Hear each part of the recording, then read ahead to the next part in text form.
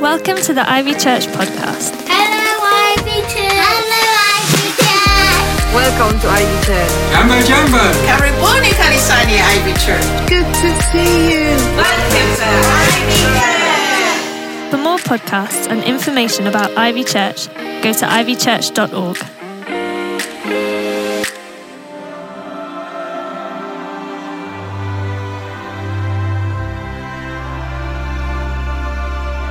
A commonly asked question many of you will have heard before is if you could invite any three people, dead or alive, to a dinner party, who would it be? The range of answers to this always fascinates me. Some people choose comedians because they want a good laugh.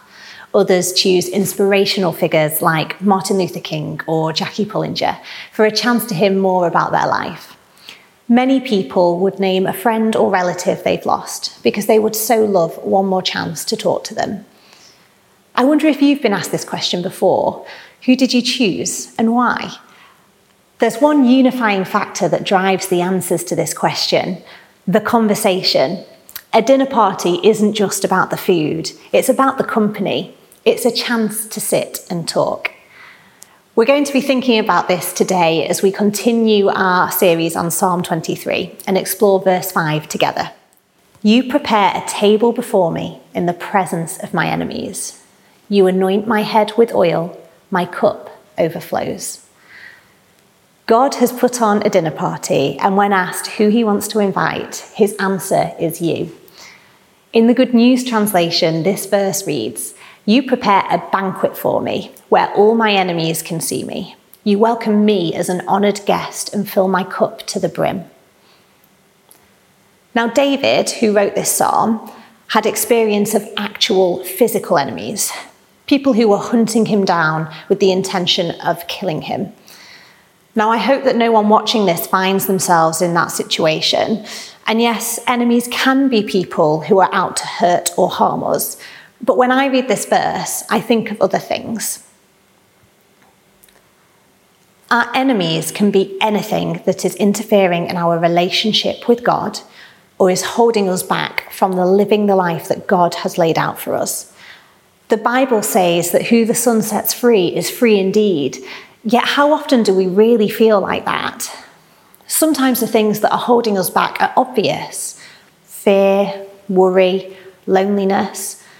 But sometimes it can be a little more subtle: disinterest, tiredness, busyness. I wonder if you can relate to any of these, or if you can think of your own.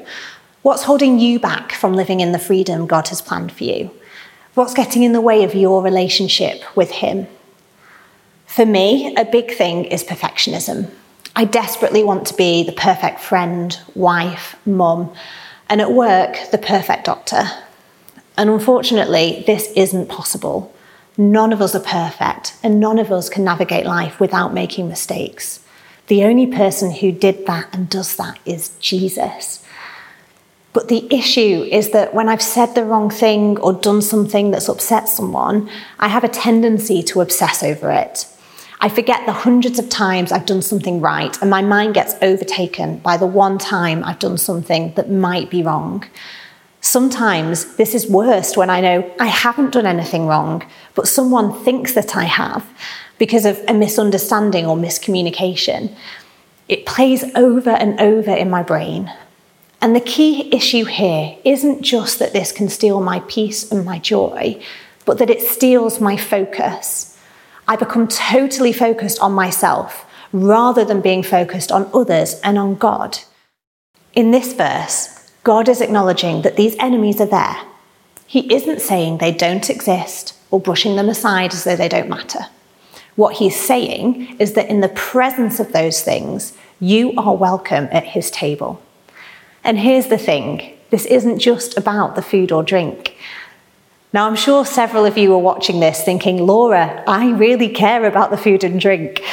And actually, I could have done a whole separate talk on that, but for the purpose of this talk, this is about the conversation. For God to guide us and comfort us as our shepherd, he wants us to come to the table and talk to him about the things we're struggling with. But this is more than an invitation to offload everything that's on our mind to God. Good conversation means that we don't just focus on ourselves.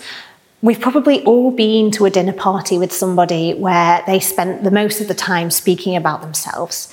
And if that person happened to be me, I'm really sorry. I know I can talk a lot. But good conversation means that our focus shifts away from ourselves and onto the person that we're having a conversation with. So by sitting down and talking to God in this way, our focus shifts away from our enemies and ourselves and our problems and onto Him and His goodness. And we can start to see things from His perspective. When we step into the presence of God and focus purely on Him, our enemies hold no power over us. I'm going to give you a moment now to name your enemies and bring them to God. Let's pause.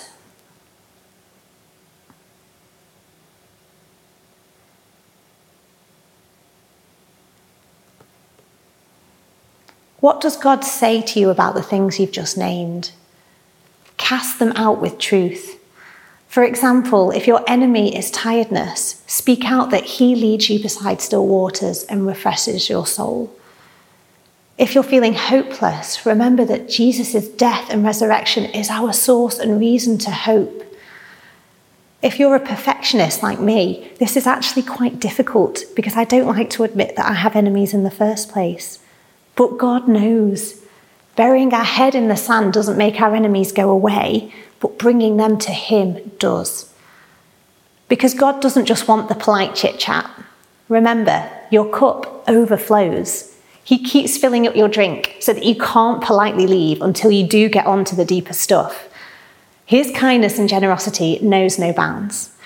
And although our fears and worries are still there, when we realise our place is at the table with God, our Father, they lose their power over us. God is saying, yes, the hard stuff's here, but in the face of all that, I will bless you, and I will continue to bless you, and I will keep blessing you as that cup overflows again and again and again. This is why Paul says in Ephesians that we have a God who can do immeasurably more than we ever ask or imagine, because God keeps pouring out His blessings over us as our cup overflows. Perhaps one of the most famous verses from the Bible is in Jeremiah 29. For I know the plans I have for you, declares the Lord. Plans to prosper you and not to harm you. Plans to give you hope and a future. But we often quote this verse without the context. God shares this message of hope with the Israelites when they're facing incredible hardships and suffering. They had to make a decision to trust in Him and trust in His promises, despite their circumstances. David makes this decision to trust God. We see this through all his Psalms, that he does this through persistent, honest conversation with God. Conversation about the things that were good and all the stuff that was hard allowed him to find hope and keep hold of faith even in the darkest of times. I love this quote from H.B. Charles Jr. He said, "This is the testimony of all who trust in the Lord. Pessimists see the cup half empty. Optimists see the cup half full. Christians see the cup running over." Because ultimately, it is our choice to take that seat. We are invited, but not forced. But your alternative is standing with your enemies and allowing them to be in control of your life. Don't miss out on your seat at His table. So then what about anointing? It says in this verse that God anoints our head with oil. It would be fair to say that actually this is more of the same. In Hebrew culture, anointing the head of a guest was a common custom to show that they were welcome in your home and had an honoured place at your table. But again, I think this symbolises more. In the Old Testament, anointing is mostly reserved for priests and kings and is performed at the time they step into their service. On some occasions, we also see objects being anointed to mark them as being for the service of God. For example, Moses is given instructions on anointing various objects in the tabernacle, which was the tent of meeting, the tent that was home to the presence of God for the Israelites. In these examples, anointing is used to show somebody or something has been set apart for the service of God. We've been set apart by God. In 1 Peter chapter 2, verse 9, it reads, "But you are a chosen people, a royal priesthood, a holy nation, God's special possession, that you may declare the praises of him who called you out of darkness and into his wonderful light." We are called to be different from the rest of the world, to help others know how loved and precious they are to God, to help them know that they have a seat at his table too. But what sets us apart? It is the presence of the Holy Spirit living within us. And this is linked to anointing by oil too. For example, in 1 Samuel, David is anointed with oil, and it says that the Spirit of the Lord then came powerfully upon him. The Bible Project recently did a series on anointing, and I loved how they phrased this. They said that anointing with oil represents the coming of God's Spirit in people and places that are a bridge between heaven and earth. The tabernacle was a place of union between the divine and the human. The presence of the Holy Spirit living within us is our link to heaven. It means that we can act as that bridge between heaven and earth by being obedient to what the Spirit is asking us to do. It is the presence of the Holy Spirit within us that sets us apart as Christians.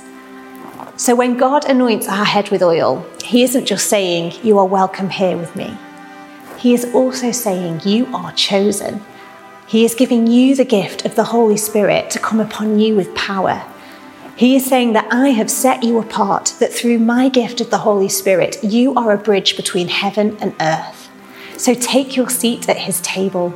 Say no to the voices of the enemies that are surrounding you and focus on him as you accept his gift of the Holy Spirit to guide you, remembering that we do not keep this gift to ourselves, but use it to testify to others of his goodness and to invite them to share in this wonderful truth too. So, of course, this verse is followed by the end of Psalm 23. "Surely goodness and mercy will follow me all the days of my life, and I will dwell in the house of the Lord forever." But more on that next week.